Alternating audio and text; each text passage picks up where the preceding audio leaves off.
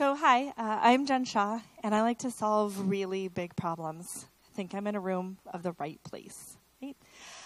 What if we brought New York City tech resources to rural America? What would that look like? My name is Jenn Shaw. I do come from Nebraska. Go Huskers. I tried. You can switch. But I moved to New York City a few years ago and have had an incredible ride with the technology and the resources that we have available. I started Bella Minds. I'm here as founder for Bella Minds, where we stand on 5 very specific values. So we believe that technology is both a destination and a path. We believe that technology works pretty much everywhere now. We believe that geography shouldn't be a limiting factor. So I'm kind of here with these very small what-if questions. They're pretty big, actually. What if geography wasn't a limiting factor? What if we actually had more single-gender environments? What if age was actually no longer considered a limitation? And what if we actually could scale live learning environments? So we've all heard probably, has anybody in the room heard of digital divide? We have this problem? Yeah. So we do. We have on this one end, we have very digitally illiterate people. And on one end, we have true technical masteries. So what happens is that we're drawing this end to end. We have about 15% on one end, we have about 15% on the other end, and we have this massive span in the middle somewhere. Kind of that silent majority, as we put it. So Bella Minds is actually here to be able to bridge that gap. We actually take and we bridge technical masters with those that are new.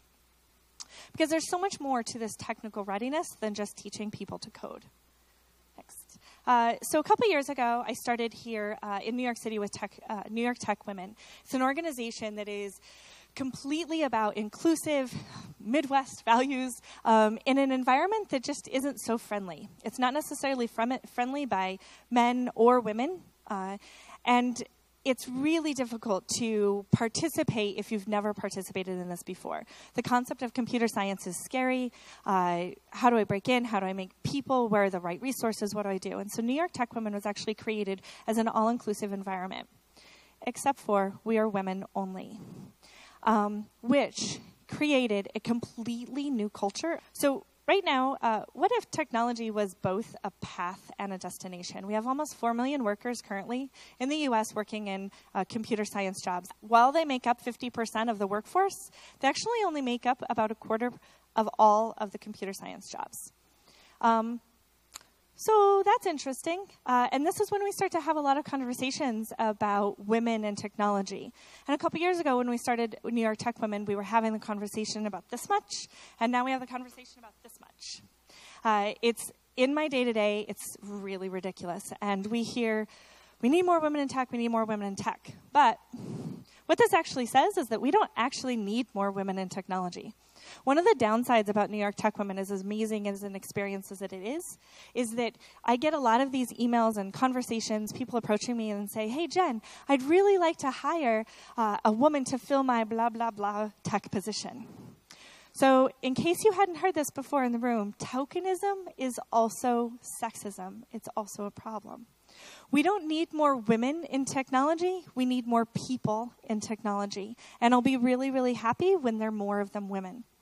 In the U.S. alone, we're estimated to be missing about 250,000 technically skilled workers in the next 4 years. 4 years, that's really soon.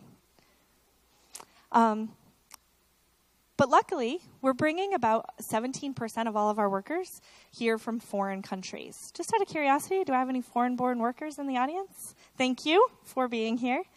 Because you bring amazing diversity, right? It's eye-opening, it's a different culture, and we're really grateful. When we talk about diversity, we want to make sure that we're not just talking about diversity in terms of gender. There's a whole lot that goes into that. So thank you. But the standstill goes that we're importing our STEM talent, when, in fact, 15% of this country in America is actually not online. 1 in 7 people does not use any version of technology. And so while I'm really, really happy that we have and we're creating a diverse culture, we have a complete set in our own country where we're not even participating. So when it goes back to our questions about how we don't have enough people in technology, I think we might have found some. But how do we get them in? So we created NYTechWomen, this really inclusive environment. So one of the questions I have is, what do we have to do to make sure that, yes, going back to the question, how do we get more women in technology?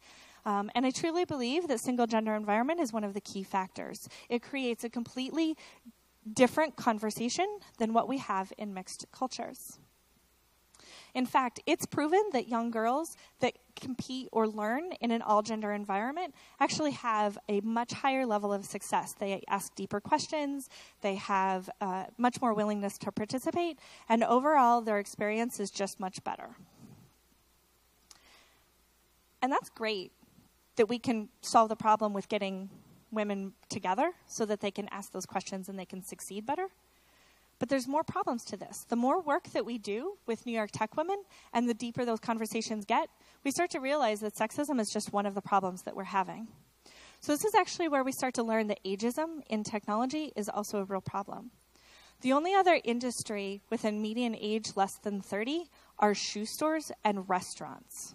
There's no other industry in America right now that has a lower average age.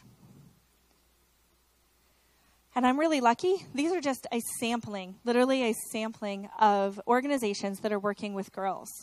They're working with young women in, a lot of times, single-gender environments, Technovation, Girls Who Code, Black Who Code, you name it. There's tons of them. And they're bringing them together, and they're teaching them how to code, how to problem solve, how to work together. But the problem is that those are organizations for young girls. When we talk about how we have a problem from 4 years from now, these guys are probably 8 to 12 years out. So, what's an adult woman, specifically in rural America? She probably has a family. She probably has responsibilities. How is she supposed to participate? She's probably had a job. Who knows what her situation might be? And we actually claim that say, well, you can learn anything, anywhere, any way that you want. The resources are there. Go online. But let's think about this. Let's teach technology using technology. I don't know. I get a little confused at that. I'm just not quite sure that online works. In fact, most of us are not convinced. About 7% of all online classes are completed. This percentage is lower for women, and it's lower for adults. So we've got this figured out, no problem. We're going to just create a bunch of hack schools. There's now hundreds of them all over the place. Well, maybe not all over the place. New York, San Francisco, maybe they're in Austin. There's one in Omaha. There's 2 in Omaha now. There are a few places, Chicago. We're just going to build hack schools. We even have one that is specifically an all-women environment. Hack Academy, I think. They're in San Francisco, though. So we've got this nailed, right? We're going to teach women. We're going to make this available. It's live, so you can really learn. There's no use technology to teach technology. It works. Oh, except for I now have to go to San Francisco. So if I am a mid-career rural woman, I am giving up family obligations. I'm giving up travel. I'm probably giving up 12 weeks of my life, possibly up to 12 grand. Wait, I'm just not quite sure that I can give up a job. We're all aware of the economic differences that are happening in rural America or mid-America. Affording that is just sort of ridiculous, quite frankly. In fact, this is sort of one of my favorite things. This is on the front of my notebook. The technology index, when we actually see the places that have this and where those schools exist in bright purple areas. And I don't know about you, but I can't point to it. But I'm in that little part of Nebraska that has no purple, right? So what are we supposed to do? How do we actually take those resources from one end to the other? Some really, really big what-if questions, right? So we have one answer, community. At Bella Minds, we believe that if you add community, the rest of this, and you add community to the top of it, maybe, it all starts to come together. When you add community to teaching technology, you now have pair programming. Awesome. Everybody's learning. When you add community to rural environments, isn't that sort of the true definition? I know that I say, I'm from a community of about 8,000 people. That's the definition of the towns that we live in. What happens if you take a community with small resources, small locations, small numbers of people, and you bridge that with people that have more and other communities. When you add community to an all-women environment, I don't know about you guys, but if you've ever tried to stop a mob of women who are on a mission, you probably failed, right? You put a group of women together who are destined, they're ambitious, they're curious, and they're going to make this happen, and you create that energy and that vibe between them, and they will not be stopped, I promise you.